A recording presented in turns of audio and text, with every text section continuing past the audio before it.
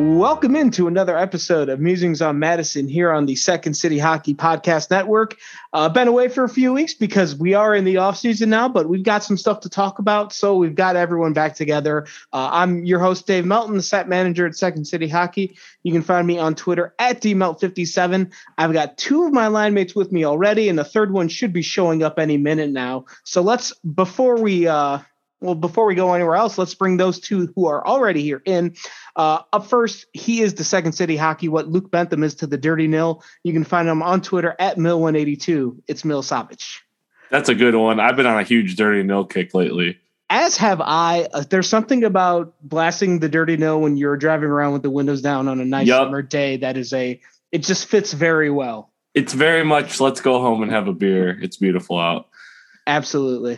Great riffs, great band. I've been buzzing from Forbidden Door still, and Blood and Guts tonight I'm going to watch later. So yay, wrestling, and now hockey. Yeah, it was fun to leave the United Center without being completely full of disappointment for a change. And $114 beers. Yeah. Well, what you going to do? It's Chicago. Also with us this evening, she's not on Twitter, but you can find her at secondcityhockey.com under the name LBR, where she is the Second City Hockey bull and wall of text. It's Betsy. If you guys hear me chewing in the background, it's because I just got food. And I enjoy talking, but I enjoy eating more. So as do I. So I'm gonna eat my what do we get? Zaxby's right here. Oh, what was the order? I got the little Nibblers meal, one that's like 3 chicken tenders and buns. Well, I guess while we're here, we might as well, with a quick food aside, where do you have Zaxby's on your fast food chicken fingers ranking at, or just chicken tenders, whatever, fast food fried chicken? It's pretty high. It's Popeyes, and then maybe Bojangles, and then Zaxby's. But I like Bojangles because it's got a little bit of spice to it. We don't have Bojangles up here, really. I think the nearest Zaxby's is either Ohio or Kentucky. So, well, at least Bojangles also has the best chicken biscuits down here, and they have the little potato round things that are like tater tots. They're supposed to be hash browns, but they look like squished tater tots. Those are fucking amazing. So. All of them have good fries. Interestingly, Popeyes has the worst fries of the bunch, and Bojangles has the best, and then Zaxby's. But the chicken is best at Popeyes. And I think this is more of a Shay thing, but I've been on a huge Portillo's kick because they got the vegan Chicago hot dog, but hot dogs all taste the same because they're random bullshit. So I've been eating the Chicago dog with cheese on top of it multiple times a week. So I'm probably 50 pounds heavier now. Well, it's a tasty way to go. So that's my food contribution. No, but I'll look for a guy in sweatpants who's in the back that probably smells like a pack of cigarettes. Well, some guy. Sorry, go ahead. No, absolutely no. Go right ahead. I would say I was at Hawks Pens before COVID, and some guy in front of me was talking to me about Kessel, and he said, "Yeah, I saw him at the vet when I took my dog in. Took his pet in. I guess he's like, yeah, he was in there some dirty sweatpants, looked like he hadn't showered, didn't comb his hair. He had a Jays hat on, which we talked about earlier in the chat." He's like, he seemed like a typical Yinzer, just though I was a Jays fan. And I was like, respect. By the way, speaking of Jays fans, we all saw the Dylan Strome footage from Tuesday night on, I don't know if it was the Toronto broadcast or the Boston Red Sox broadcast, when he was MFing the Boston pitcher because he almost pegged George Springer. That was excellent. I think if I read lips correctly, I believe Strome's exact words were "fuck you, Danish," which I was going to make a donut joke, but I couldn't think of one. But just Dylan Strome is clearly one of us. Yeah, that was if he's back with the Blackhawks next season, I want to ask him about that so desperately. If they let us talk to him, well, A, if he's back with the team, and B, if we're allowed media access and all that. But that's another story for later. But it was just I enjoy when professional athletes are also sports fans of other sports. So just seeing just some random thing on my timeline of a Chicago Blackhawks player MFing a Major League Baseball pitcher. I thought that was hilarious. Well, the funny thing too is it wasn't like a Sox or a Cubs game. It was like clearly he's born a Jays fan, so he was actually super passionate about it. It wasn't, you know, how like the guys will go to like the Cell or Wrigley or like a Bears game or whatever and kind of cheer for him, which is cool. But like it's way funnier when it's their actual team that they like. Yeah, like they're usually sitting in the skybox, you know, not really anywhere near the action and probably mostly separated from the rest of the people. But it looked like Strome was just sitting like 15 rows up down the left field line. Probably had a few beers because that's what you do at baseball games. And it was like in the section in the Cell where you go straight back and there's Dippin' Dots. You know what I mean? You're like, oh, I'm going to get these seats so I can get ice cream all day. Yeah, jersey on too, right? Yeah. Like the throwback, like the pullover or something. It was like the powder blue one, I think. Yeah. I guess like most of his family was with, like half his family was there too. So Strome family reunion. It was the Strome Build Your Own Adventure 14 Beers at the Jays game. There you go. Now my new mission is to maybe we can go to a White Sox Blue Jays game and sit and drink with Strome, and maybe he'll yell. He'll find out who gets more upset by the White Sox pitchers, me or him. Shit, I'm just gonna have to get a Strome jersey now, honestly. Yeah. Just in time for him to be traded or not signed. To walk in free agency. Good job, Mel. Well, hey, what can I do? There is some actual Blackhawks news we wanted to get to. It seems kind of a big deal that they hired a new head coach in Luke Richardson. The news all broke on Friday. They confirmed it Monday, and there was a big press conference today at the Blackhawks team store.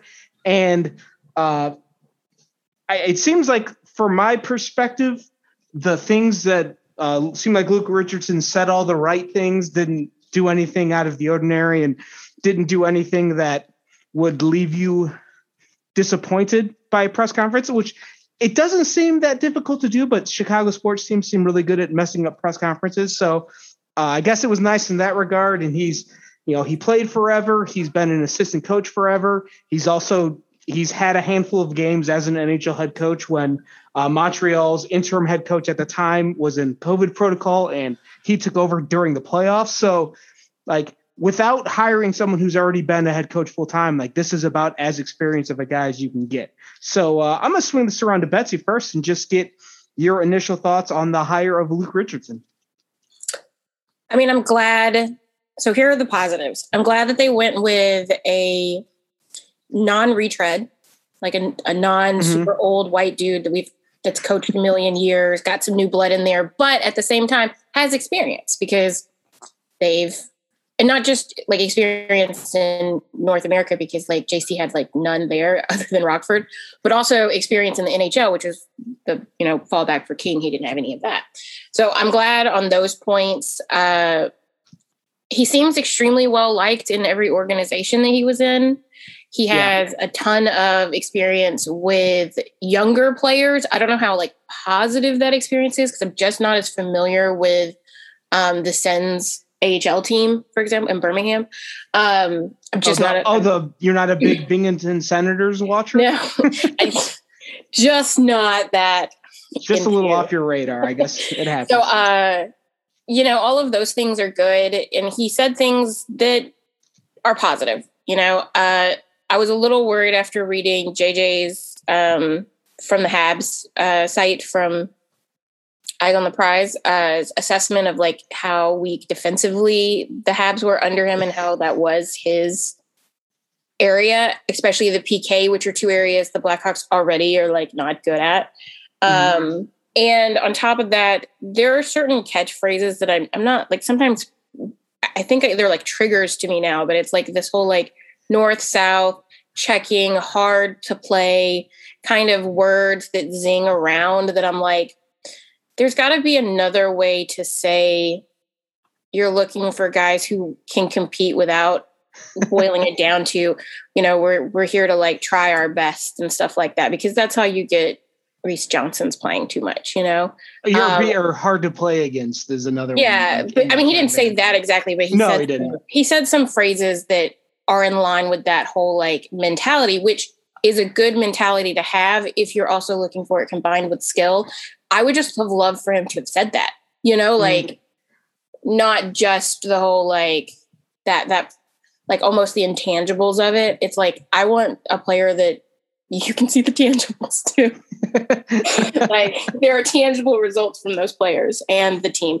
But at the same time, new slate, you can't really get too wrapped up in the words they're saying. It's when they get to the ice, because JC and King both sounded fine when they first got here too. So you got to just hope that he knows what he's doing. Yeah. Like I think the biggest difference between Richardson and some other coach, like between King and Colleton, is just I feel like he got a little like hockey nerdy or hockey geeky when he was talking about like playing defense with like positioning and getting into, like, he kept talking, or he had a really long thing about Chris Weidman's development from an ECHL guy to an NHL guy, and how like he showed him a video where he was like, where Weidman was trying to battle with Pat Maroon in front of the net. It's like, well, instead of wasting all your energy doing that, why don't you beat him to that position that he wants to be to, or that he wants to get to, and then you don't have to fight him. You can, you're there, he can't be there. So that was the line in that quote that you had that was, I think what they have to do is take all the skill sets that are in a player individually and make that work the best for the system we're going to play. And I'm excited about that mentality a little bit, like I hope it works out. It sounded like he wasn't as much the square peg and round hole that seemed to be prevalent for the last few years. Yeah. I guess. Mill, what about you? What were your thoughts on the hire and also today's press conference, if you had any thoughts there? Well, I hope this guy's like an adult. That's the main thing. I guess that's a good starting point, is that he certainly seems that way. He's 53, I think. Because, last couple of years, it's been like kind of like what Betsy said, especially when our before we got on the pod, where it's like you could say the right things, but when we watch it, like, how is this going to look? And I think you could be media trained, or you could have a nice, you could be savvy, but when it comes down to it, is this guy going to coach the team the right way? So I liked a few of the things he had to say, in particular about playing fast, because this league, as we all constantly talk about, it's constantly evolving. It's getting faster, and you can't just beat the shit out of guys anymore. Like, you have to play good defense. Yeah. So I'm hoping that, because this is a starting point. He's going to build a team eventually, or they are going to, him and Davidson. I hope they build the team for the future that's fast, that can play the right way, play within the system that works. So I did like some of the things he had to say, but again, it's just really hard until we see it play out. Especially, I think it's going to take a little bit of time too, because this roster right now is kind of land of misfit toys. Yeah, I think that's it's going to be the ultimate matter of patience, because like you said, Mill, like there's ways that he wants, that it seems like he wants to play that seem like they'd be a pretty good thing, or a pretty good idea. You're not necessarily sure if he has the players he wants right now that can do that. And also, like, over the course of a season, you may have some players who you think can do something, and then you get them out in the ice and you realize, oh no, they cannot. So then it's like, then either they got to go down to the minors, or you got to get them out of town because they're not. You had a lot of those. Yeah, exactly. It's just kind of sorting through what you have now and figuring out if it's going to work. But I think the two words that you said, where he talked about playing fast, I think that was my personal favorite part, because you're not necessarily going to have 20 or 18 skaters every night that can fly. That's just not possible. Some guys might be a little slower than others, but you can still play fast. The puck's going to move faster than any players do. So if you can get everyone on the same page into a good system where everybody knows where the other player is going to be, and they know where their outlets are, they know where their breakout passes and all that stuff, that's how you play fast, and you can make up for any deficiencies in speed. Well, go ahead, Mel. Yeah, and that's the thing, is if they could stretch the ice and positionally, be sound, then you'll have a Seth Jones or whoever who could skate their way out of trouble, and that's fine. Yeah. But you can't have 6 blue liners who need to be able to skate their way out of trouble. Mm-hmm. They have to know where they need to be. So hopefully that's the way that this is going to trend. And it also seems burning it down. The general manager too has to prove himself, so that's a good thing.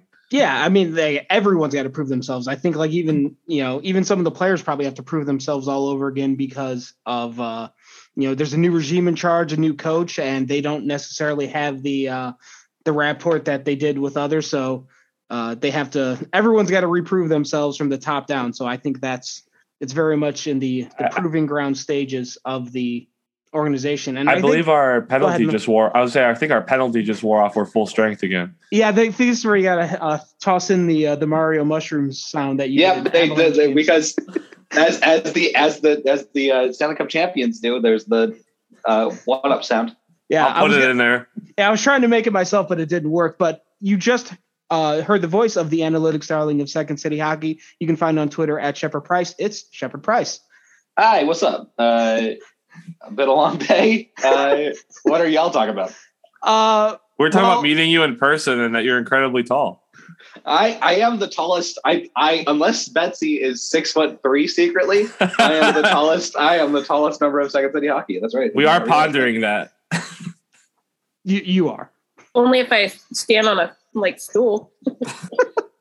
Exactly a foot tall. Yeah, and well, Shay, while we're here, do you want to offer any Forbidden Door thoughts real quick, since we missed your initial intro? Hangman should have won the IWGP title. I don't think anybody can convince me otherwise on that. And then I like Max Caster and Billy Gunn winning that match 4-on-2 was wild. You gotta love that, right? That was incredible. Pre-show card was great. Yeah. I think the whole card was great. I think it just got better and better. Absolutely. I'm still buzzing. And as I told Mill earlier, it was nice to leave the United Center without disappointment for a change. Right?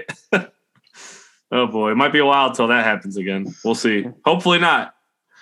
Well, and now that we've got the wrestling talk out of the way briefly, Shay, there was some Blackhawks news today with Luke Richardson's press conference. So any burning thoughts on the Hawks' new bench boss? I think Montreal Canadiens fans who would know, I think, more than we do right now, how good a coach Luke Richardson is, have been sort of conflicted on him leaving. There's been people who have been like happy about it, and I'm sure there's people who've been sad about it. I'm kind of, or maybe I'm reading too much into the tea leaves here, but I'm kind of upset that he was passed over for a guy whose literal coaching experience was, I believe it's called Timbits up there. It was his kid. Yeah, but it's literally that's the only I feel like Montreal shoots themselves in the foot sometimes. I mean, maybe they'll luck out and St. Louis is great, but it's literally just because Richardson is not a Quebecese coach. I somebody mentioned somewhere that he tried to speak French, but it wasn't working for him. But he tried so hard to learn how to speak it because that's what they need in Montreal, apparently. Mm-hmm. But the good news is that will not affect him in Chicago. No, not many French speakers in Chi-City. No, Jonathan Toews, and that's probably about it. Maybe Corey Crawford, if Corey Crawford still lives in Chicago. I doubt it, though. He'll have to start eating a lot of Portillo's, though. Like I've been doing all week. Yeah, somebody's going to need to get him one and only one. I don't know, one and one, only one Malort shot, and then he never needs to try it again. But he needs to try it once. That's true. Yeah, that's fair. We'll report back if we find out Luke Richardson tried Malort or not. But anything else to add or any other thoughts, Shay, before we do whatever's next? It's proving ground time. I think they're rebuilding. So if Luke Richardson turns out to be as bad of a head coach as the last two, fine, literally fine. Like it's the perfect time for that. It's the perfect time to make a mistake at head coach, because then you can just fire him and move on and not feel bad in 2 years. That's a good point. It is a low risk, low reward time on the agenda. I mean, they signed him for 4 years. Yeah, I know they can. It's the fire Blackhawks, him, but 3 years is like feels like the standard for coaches usually on their first 4 years is an interesting number. Well, I imagine that was part of the conversation was that, this is going to be a long-term thing. So maybe he gets a little bit of a longer leash than other coaches, because as we were talking about before Shay came on the air here, that a lot of these players aren't going to be around in a year or two. And I mean, I don't think there may be several of them that do not fit into the mold of an NHL player that Davidson and Richardson envision for the future of this team. However, they do have to have an NHL roster full of 18 skaters every night. So they got to have somebody play. So there's some guys that might just fill a spot just to get 82 games, and then next season they'll be gone. So Reese Johnson. Look, can we one shot? Poor whipping boy. Look, I'm sure he's a nice guy. When I was doing that in Whistle article, you would go. All you had to do was always look to the worst section, and it was Reese Johnson. And poor guy. I mean, like, I started to feel bad for like even looking at the charts. How dare you do your research? I mean, it is what it is. We don't, he might be great. He might be a great guy. Or maybe he sucks. We don't know. Yeah, maybe he's dick. Who knows? Honestly, let's hope it's the latter. So that we don't feel bad. Yeah, well, whatever.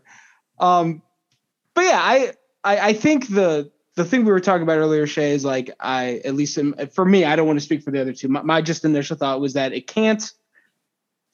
There was nothing about today that like I left shaking my head thinking like, oh, this was a horrible idea. Like at very minimum, it's just, he said all the right things. Let's see what happens next, because whatever he said, cool, but they've got to prove it on the ice now.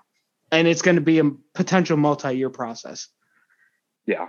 Like if he starts 0-9-2, probably a good thing considering where they want to be. No, I can't I can't deal with that again. He absolutely won't get fired is the thing. What you say, 0-9-2 or 9-2? 0-9-2. That can't happen again. They lost. I thought it was 10 of. Yeah, whatever. They lost 11 straight. I tried to erase that from my memory. I don't think the Hawks will be like worse than like 500 or like maybe 450. Like I don't think they'll be that bad. Well, it depends on what happens at the draft next week. It depends on whether or not they trade Alex DeBrincat or not. Yeah, that's true. I think the division's going to be kind of bad too. Well, by the way, I don't know how many of you Fiala saw got flipped the Wild today. just traded Fiala to the Kings. Yeah. I mean, the Wild are still going to be pretty good, but that's a pretty big piece for them to lose. You know what? Fuck the Wild, though. They disappointed us. They always disappoint us. That's their existence, is to disappoint themselves and them fans. I mean, this is the first time I really rooted for them ever. I don't think they couldn't afford him, right? Yeah, and he got, I think it was 7 years and $7.8 million from the Kings, which I was reading was below his like market value for the full term. So I was actually surprised because I was like, I knew he had gotten good, but I was also like, that's like high for him. I don't know why. I know he just had a point per game season, but that's also the first time he's ever done that. And to all of a sudden throw $7 million, almost $8 million a year for 7 years at a guy just based off one incredibly good season, I would be very nervous about that. But that's just me. I don't know what Dustin Brown's contract is, but that clearly just came off the books. So I mean, he had to be making some kind of average-ish, top six money. He was there forever. So it's like that probably freed up some room for them. But like I thought he was like shit, really? He was their Seabrook contract, if I remember correctly. Or pretty close to it. I'd rather have Brent Seabrook. They signed him to 5.875 in 2013. Yeah, I'm sure Seabrook is better in the room.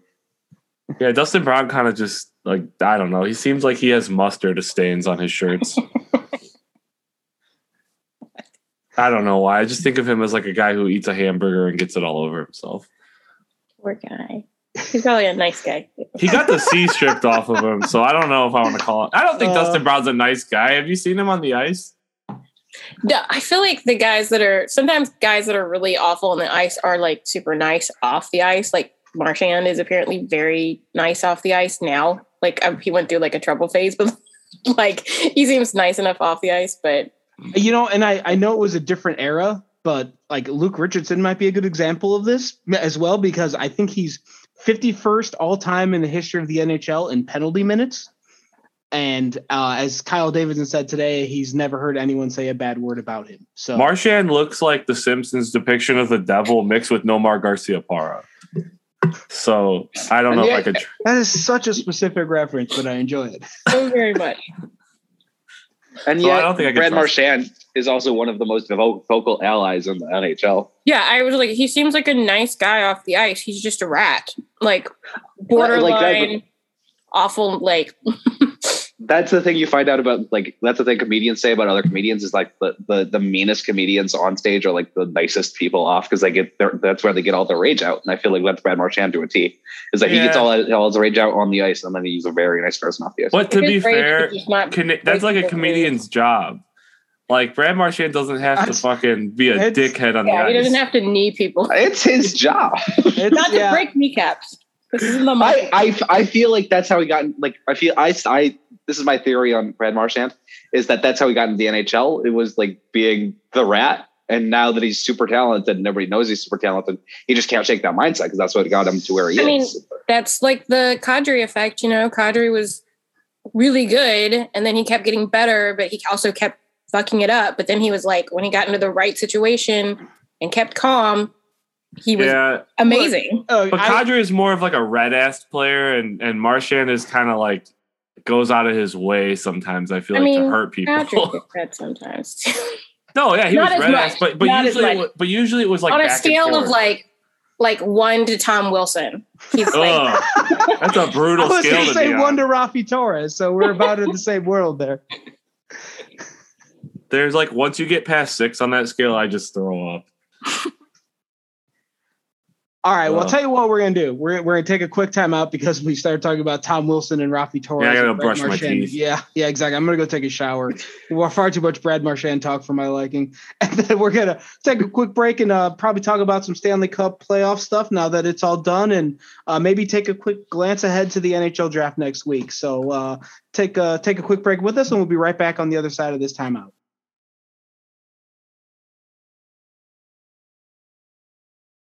Welcome back to Musings on Madison. And as promised before the break, wanted to do a quick look back at the Stanley Cup final that just wrapped up over the weekend with the Colorado Avalanche winning. And my main disappointment is I think I was going to be like in the top 3 or 4 in our bracket challenge at Second City Hockey. And because the Avalanche won, I think I'm down to like 30 or something. I keep forgetting. I got to post the results of that online and give credit to the winner. But other than that, it was a damn entertaining series, and I enjoyed the hell out of it. I kind of wanted the Lightning to win, so whatever. But Shay, I'll just throw it over to you first. Your Stanley Cup playoff thoughts. I had the Colorado Avalanche winning it. Humble brag? Yeah. Well, to be fair, the other team I had and it was we got swept in the second round. So there's that.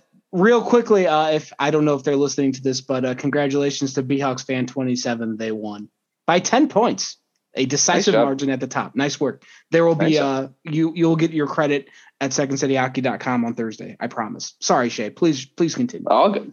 Yeah, like it was a good playoffs. I think great.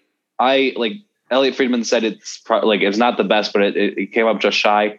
Like. It was like the best team, I think, in the playoffs won the playoffs. I think it was a nice handoff moment. And it felt like even if the Lightning won, like you wouldn't have been disappointed. Like it wouldn't have been a fluke if they had won. You know? No, it felt like the 2 best teams. Yeah, absolutely. It felt like the 2 best teams in the league. Like sometimes you get the either the Western or Eastern Conference final. Like in 2014 when the Kings beat the Hawks.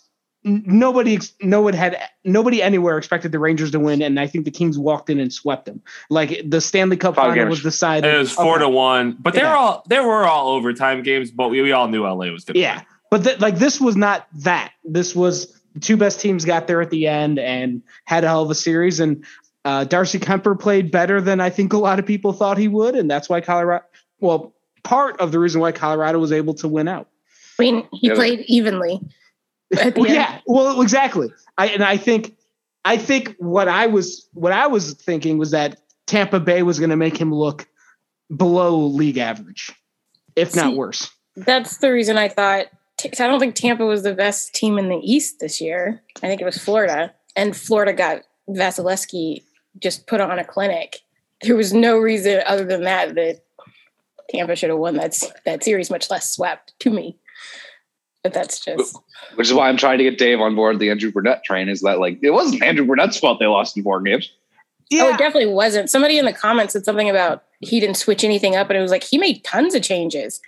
They couldn't solve Vasilevsky, and that was the only thing. They were burning Tampa that entire, like, pretty much every game except one, which was kind of close. But it's kind of like the Colorado series. Colorado was definitively better in 4 of the 6 games, the ones they won, and then was slightly better in one of the ones they lost, and then slightly, like, it was pretty even in that last one with Tampa being slightly better. But I think definitively Colorado, the only reason Colorado was by far the best team and put on the best show. And then Florida was the next best team. They just got goalied.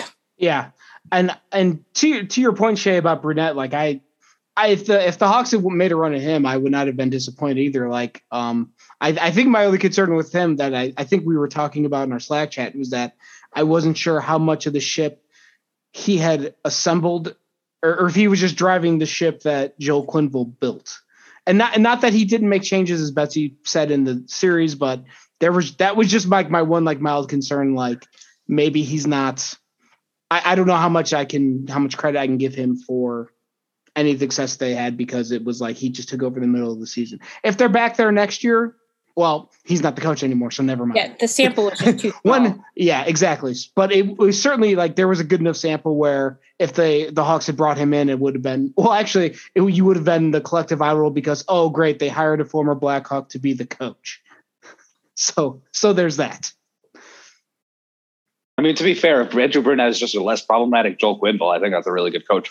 Absolutely. And like, if he brought the same system, it would be pretty great without all the off-ice issues that came up during Quenneville's tenure. But I guess we don't have to worry about that now. The other thought, though, switching back to the Stanley Cup playoffs really quick, is somebody mentioned this on Twitter, and I forget who it was, but they pointed out that not the worst time for the Blackhawks to enter a rebuild, because if you go to the Colorado Avalanche cap-friendly page, like, Rantanen's under contract next year, so is Landeskog, so is McKinnon, so is Makar, so is Girard, so is Devon Toews, so is Bowen Byram, still on his entry-level deal. Like, that team should be really fucking good for a long time. And I mean, they're going to look like some of the depth guys they've got some issues with, like Kadri's a free agent, Nichushkin's a free agent, Cogliano, Burakovsky are free agents as well, all unrestricted. But the core of that team is going to be very much intact for a while. So maybe let them run the league for a little bit while the Hawks lay low in a rebuild. I feel like Kadri and Nichushkin, though, are not necessarily depth pieces. I feel like Nichushkin is like losing Patrick Sharp. Yeah, he was so good and very, very key to a bunch of their victories. So the thing is, though, that now that the Avs are kind of established, there may be some guys who are willing to go there for a little less. Mm-hmm. Because the way I look at it is not that it's a cakewalk, but between the Central and the Pacific, if you're Colorado, you probably have an easier shot at getting to the final than if you're playing in the East. Oh, then playing in the East, yeah. I was going to say, I think the Central right. is a harder division than the Pacific, but I agree with you for sure. I just mean, like, generally speaking, and when you look at how crazy, like, look at how good Toronto really was this year, as much as we joke, and they just fucking drew Tampa Bay. Like, what can you do? So I think it's going to be interesting to see how they kind of, I don't want to say, like, just how they reload their team, so to speak. Because they're going to kind of have to do the Hawks thing. Yeah, they certainly seem like they are primed for multiple cups if they like to essentially do what Tampa did. Like one of you mentioned, it was kind of the handoff from the prior dominant team to the next dominant team. This really reminded me a lot of Tampa Bay because even though they did get to a final against the Hawks, it was a little bit of a different Tampa team, just slightly. But they took a couple more years to kind of get back there, and then they finally got there, and they won. That's kind of what Colorado looked like. They're getting bounced in the second round. They shouldn't have, and so they might be the next team to beat. And like this year they have all these unrestricted free agents, and next year Eric Johnson's $6 million comes off the books. That should help out their financial situation a ton. But then they have to give more money to McKinnon. But I mean, Rantanen's locked up for 3 years. Landeskog's locked up forever, I think. Cale Makar's locked up till 2027. Jesus. And the cap's going to go up by then. Imagine what his deal's going to be. Well, and every day it seemed I got a new email from ESPN PR telling me how high the viewership was for the NHL's postseason this year. So, as you said, Mill, I think the Stanley Cup, the salary cap will start going back up again in the next few years, hopefully. And thanks to not signing with fucking Versus this time. Right. Jesus. So they so they might not have the cap restraints that the Hawks and kind of the Lightning had to deal with for a while too. I'll just say this really quick. This is the first time that a final happened where the Hawks weren't in it that I heard people talking about it, like at work or at, like people who aren't big hockey fans, and kind of in the same breath as the NBA. And I was surprised. Well, I think that's entirely because it's on ABC and on ESPN. Yeah. And you have a team looking to win 3 in a row, and that might bore some people, but like Dave, you said maybe last week, the dynasty thing is a big draw. Oh, absolutely. Like with the Golden State Warriors, that kind of thing. So and then it's not only the game gets broadcast on ABC instead of on cable like it was under NBC, but like the game's on ABC, it's on basic cable, and then after the game's over, you turn on Sports Center with Scott Van Pelt, and he's talking about the Stanley Cup, hockey, and he's interviewing Stamkos or Makar or McKinnon, whoever the star was that night. Like this is all good for the league from a financial perspective, which should be good for the salary cap. Agreed. So, and hopefully hopefully we have to worry about the Hawks salary cap structure again at some point in the next 3 to 4 years. But right now it doesn't. That's very low on the list of concerns with the team. Yep. I guess we'll while we're here, might as well swing it back around to the Blackhawks really quick, because there was one thing that Kyle Davidson talked about at the press conference that we wanted to touch on briefly.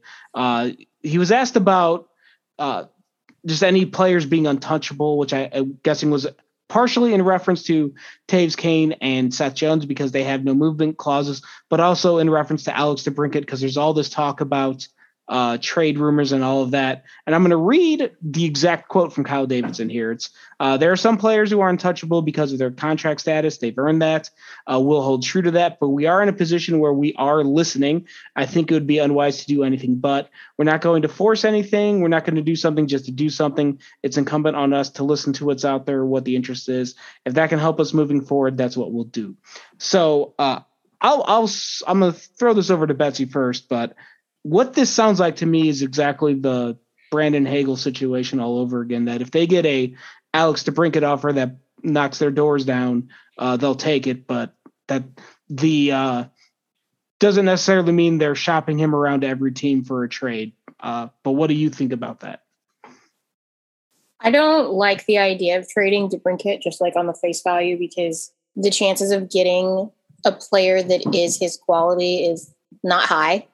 Unless you draft regularly in the top. And like, obviously DeBrincat was not in the top, but like the chances of you finding him period is low, much less where he was actually selected. So the Blackhawks were already really lucky once. It seems almost egotistical to think that they would be really lucky again. And some of the trade options that people kind of throw out there that they play around with all involve picks this year. And I know Davidson is like really interested in getting a first rounder this year, but like they're so like they're lower value than most other drafts. Like the top 3 in this draft would like Shane Wright might be in the top 5 in a couple of other drafts, but like the other 2 that are like often up there, Cooley, and I'm never going to pronounce his name right, but you know who I'm talking about. So, yes. Always have Shay ready to just be able to say words I cannot. Those 2 would be ranked out, like just Cooley, for example, would rank under where Zegras did in 2019, just to give you, so that's outside the top 10. So just give you a reference point there. So I don't know. DeBrincat is young.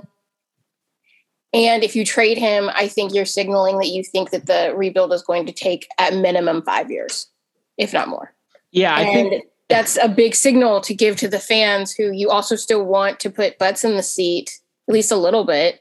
Because as we saw last year, the first half of the season, attendance went down as it got colder. But then in the second half of the season, even though they weren't really doing that much better, they still the attendance did pretty high. It wasn't 100% all the time, but it was still pretty good. And I don't know, they still need to put players on the ice. They still need to put good players on the ice occasionally for tickets. And then on top of that, I think it's a weird thing to trade your best young player. Also, why make the trade for Brandon Hagel for two players who are the exact same age as DeBrincat when you're then going to trade DeBrincat? So it's a weird situation to me. Yeah, I'm still fervently against just even the notion of trading Alex DeBrincat because he's 24 and he it feels like, I don't want to say the coward's way out. It just feels like the easier way out of just trade everyone away and we'll start all over instead of taking what you have and trying to build around it. Not going for broke and spending money in free agency next year or even next summer, but at least try and slowly assemble a ship with Alex DeBrincat as the captain of it. And maybe you still have Kane around. Taves probably not, but whatever. Just the idea of trading away a 24-year-old forward who's scored 40 goals twice already just seems it feels like it goes against every sensibility that I have about sports in general and hockey specifically. But it's the dumbest thing on earth.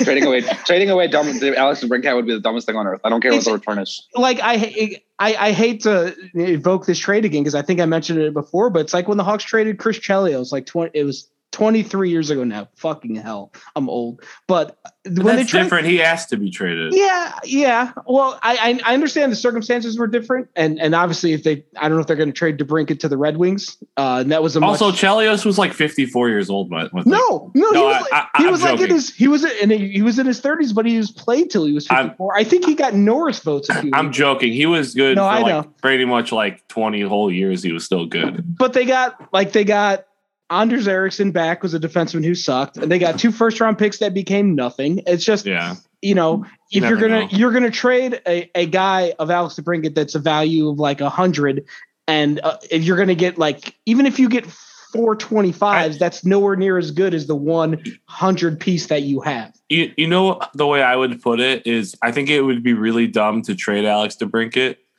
I also think it would be dumb just to not listen to offers, not to take them. But I think you should just say, okay, this is what this team values him at. This is what this team bet. Just to start getting some market idea. I don't think they should move him at all. I just think that they should listen and not say nope, because then maybe if somebody else, not DeBrincat, maybe they can move them and maybe kind of weasel something better out of it. Yeah, I mean, it's not like you said, Mill. It's kind of like a due diligence thing. The fact that they're taking phone calls on him, that's just part of the job. I imagine that's part of how they're navigating where they're going to go from here. But he should be their captain eventually. I mean, we just had a trade with Fiala, right? And he got a first and a prospect, and he's not as good as DeBrincat, and he's older. But he's not even under contract right now. It was just, obviously his the Kings rights. the Kings get rights for him because he was RFA, right? Or was he? Yeah. I think he was restricted. It would be the same situation, except DeBrincat would cost more. DeBrincat's going to be in the $9 million or more range, obviously.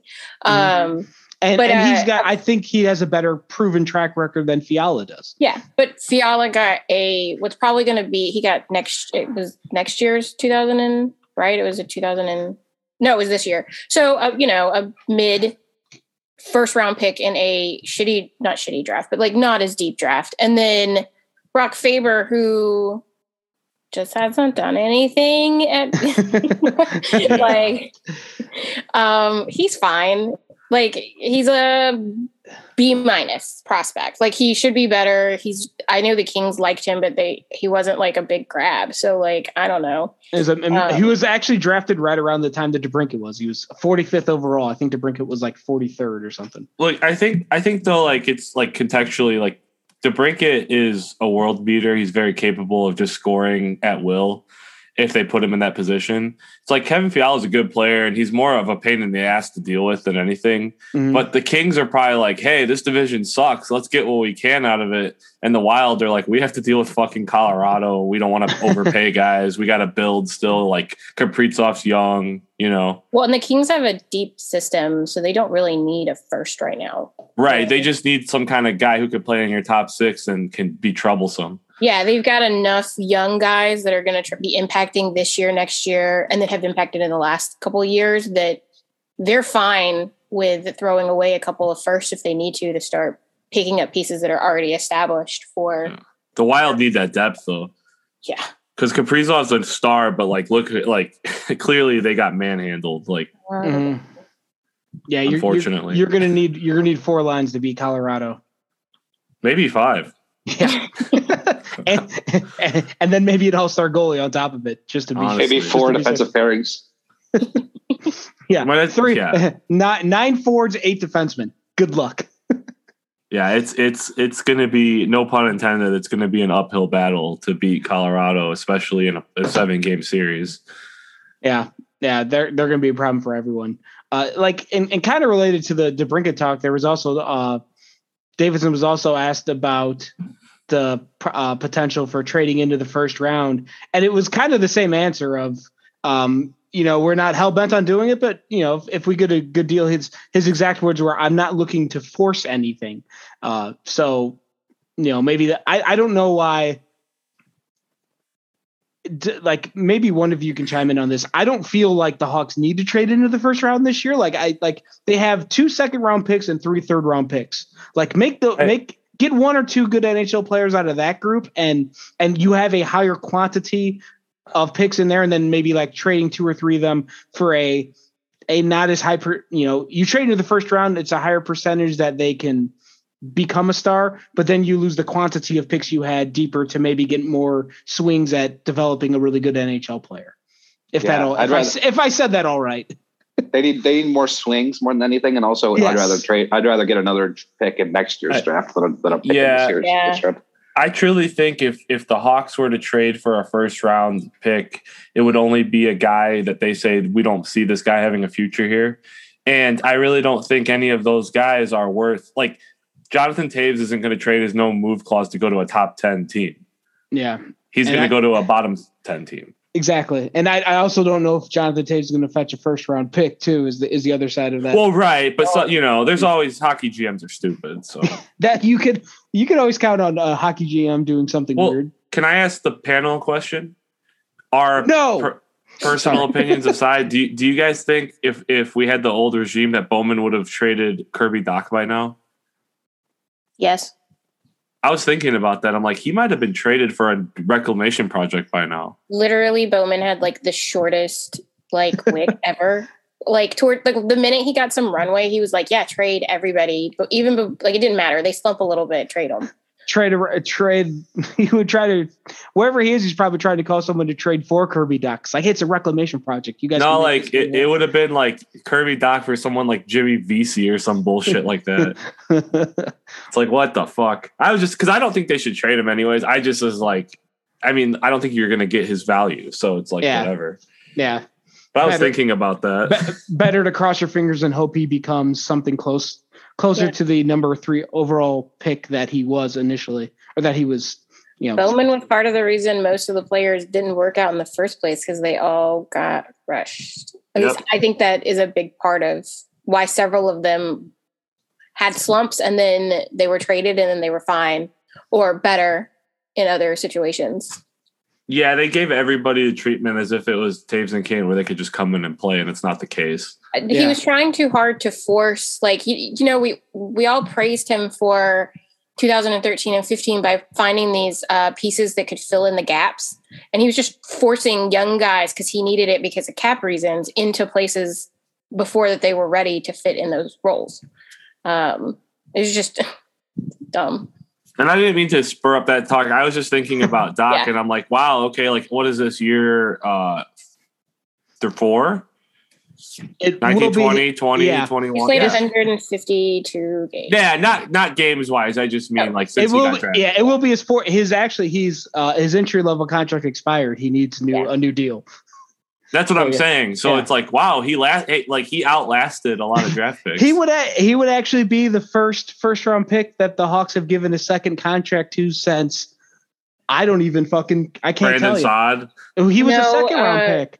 And on top of that, they didn't give him a second contract. Yeah, they traded him because Bowman was a dumbass. Okay, you're right about Brandon Saad. You're right about Brandon Saad being a second round pick. I thought because he came up and had like Rockford money, I thought he might have got a of top prospect, like people before DeBrincat, the last one that Bowman signed to a second year deal was Panarin, but then he immediately traded him.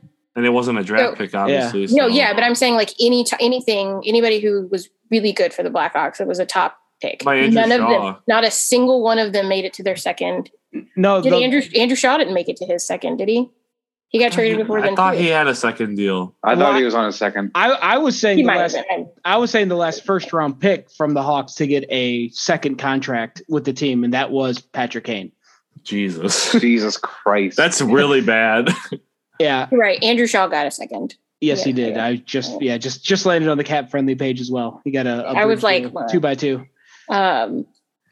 Hammer. Well, again, not talking first round, just talking. Hammer had a couple deals. Yeah, he did too. Yeah. He was a 4th round pick, but right. But he was still a top. Like if we're talking top people. Yeah, I just mean top players, not like first round, because he was there for quite a while. But yeah, I feel like the Kirby Dach thing, it's a similar boat as DeBrincat, where like, they won't hang up on like they'll take the call, but I don't know who's offering a lot for Kirby Dach right now, unless there's some GM out there that you can play off the ego. There's some GM out there that thinks he knows why Kirby Dach hasn't been good, and that you bring him to my team and we'll figure it out. You might just think they suck. Oh yeah, like the Hawks suck, so he's like not performing. Like shit, like Anaheim might be like, we're gonna get him to replace Getzlaf. It's like, okay. Well, I mean, it's such an interesting thing because there are so many examples, and they're not uncommon, but they're not like super common either. But there are enough of them where you're like, these top picks that got slightly rushed or put in the wrong situation, and the minute that gets reversed. And I brought up 2 in my doc, one which is always Couturier. How do you say his name? Every time. Sean Couturier. And or Ricky Ladie says Couturier. So Cesaro? I don't his name anymore. Claudio. I know. Sorry, Betsy. Please continue. I always use him as an example because he was rushed to the NHL, not used properly. He mostly was defensive. He couldn't get his offense going very well, though. To be fair, he did get his offense going better than Doc did. But he was playing on a deeper team, too, at the time. The Flyers actually were a better team than the Blackhawks have been. That's like despicable to even think about. I know. And then when the team started getting better and his coach changed, then here you go. You've got a player that finally, but it just took way longer. It took like 5 seasons for him, or 6. I think it was a 6th season that he started getting above a 0.5 PPG. I mean... That's crazy to think about. But Nathan McKinnon didn't get above 53 until his 5th season after putting up 60 something in his rookie year. So, and you know what? And then if I could bring this back to Luke Richardson for a moment, because I think it's Luke, son of Richard, but anyway, the reason I brought him up is just the one thing that seemed to bother me during the Colliton and King eras was that, like, I guess the lack of accountability is the best word for it. That it seemed like there were players that were fucking up on the ice and they weren't getting scratched, they weren't getting benched, they weren't losing ice time. And it felt like there were players that could just get away with whatever they wanted, or just, I don't know, like just the idea of a lack of accountability. And then like, it seems like with Richardson, like everyone said, like he's a really nice guy. He's really personable. He'll sit and talk to you. He used to like host Super Bowl parties for his team every year. But at the same time, he's also a very no nonsense. We have a job to do. We need to get it done type of guy. So with a guy like Kirby Dach, maybe Dach needs to understand like that there are consequences when you don't do your job. And maybe there's some message from Richardson to Dach that can get through to Dach and turn him into the player everyone's been hoping he could be. Well, and I think on that front too, maybe he'll point him to the right position coaches, like something Betsy and I have talked about, his positioning and the problems he's having. Not just like accountability, but like, hey, let's fix this guy. Yeah, because like I think that was more of a King thing than a Colleton thing. Like the Colleton thing was a whole other situation, but like with King, it seemed like there was a lot of just just go out there and play, and if you mess up, come back to the bench and maybe do better next time. It didn't seem like there was ever a consequence for when guys weren't playing well. And I would point to the power play as exhibit A of this, because the Hawks power play was ranked 20th in the league or something, somewhere in the 20s, yet Kane and DeBrincat and those guys were taking a minute and a half on every power play, yet never scoring. Like at some point, get off the damn ice and get the second power play unit out there, and maybe they'll score. And it felt like that was a theme up and down the roster. Maybe that won't be a thing under Luke Richardson's time. Right, like back in the Q days when someone would just be fucking off, he'd turn purple and start screaming. There was like he's losing oxygen. He's so pissed. There was like a thing with Chris Versteeg where he tried to do like a behind the back, either a behind the back or between the leg shot. And Versteeg came to the bench. I think Quenneville said, if you do that again, I'm going to kick you in the throat or something stupid like that. It is just fucking wrestling. Maybe not to that extent, but just the idea of like, you're not going to do that when I'm the coach. So, and he just went out there and he was like, Chris Versteeg, baby. Jesus. I'm going to have to mock up a shirt now. Oh, Chris Versteeg's been retired for a while. We love him on TV, don't we, folks? Where's he on TV at? In Canada. Oh, okay. Sorry. I haven't been up there in a while. Well, I get the package and they send us the like home broadcasts. So which team? He was covering the Oilers, I believe, what? Right? I think maybe he was an Oiler for a while. Was he? He's just a regular contributor for Sportsnet. For Sportsnet, yeah. Okay. That makes more sense. His Wikipedia pages, he gained notoriety for his bold opinions and thoughtful critiques on topics ranging from rule enforcement to players' fashion sense. Really, not his freestyle raps at parades? Okay. I knew he was on NHL radio too. I've heard some of his. I didn't know he was becoming such a big media sensation in Canada. But yeah, good for him. Yeah. But yeah, I just had to throw that out there because if anybody pissed off Q, it was Versteeg, like you said, Dave. Yeah. Or Stahlberg. I'll have to find. He pissed all of us off collectively. Or Stahlberg, or there's or Jeremy Morin or Brandon Peary or fucking Kyle Rundblad. But somehow Bollig. Did you say Kylo Rundblad? Is that what you just said? Kyle Rundblad. Remember him? Number 5. He was on the Cup team. It's David. Rundblad. I thought you were making a Star Wars joke. No, I just fucking forgot his name. That's how unimportant he was.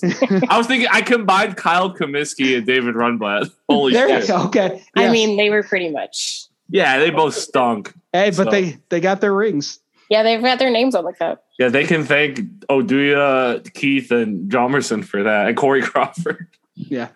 All right. Well, we're talking about Kyle Comiskey and David Rundblad, so that means it's time to end this episode. I'm all nice and pissed off. I gotta go home. Yeah. Well, we were keeping you from your drinking, Mills, and from Dynamite. I think you may have just caused my drinking.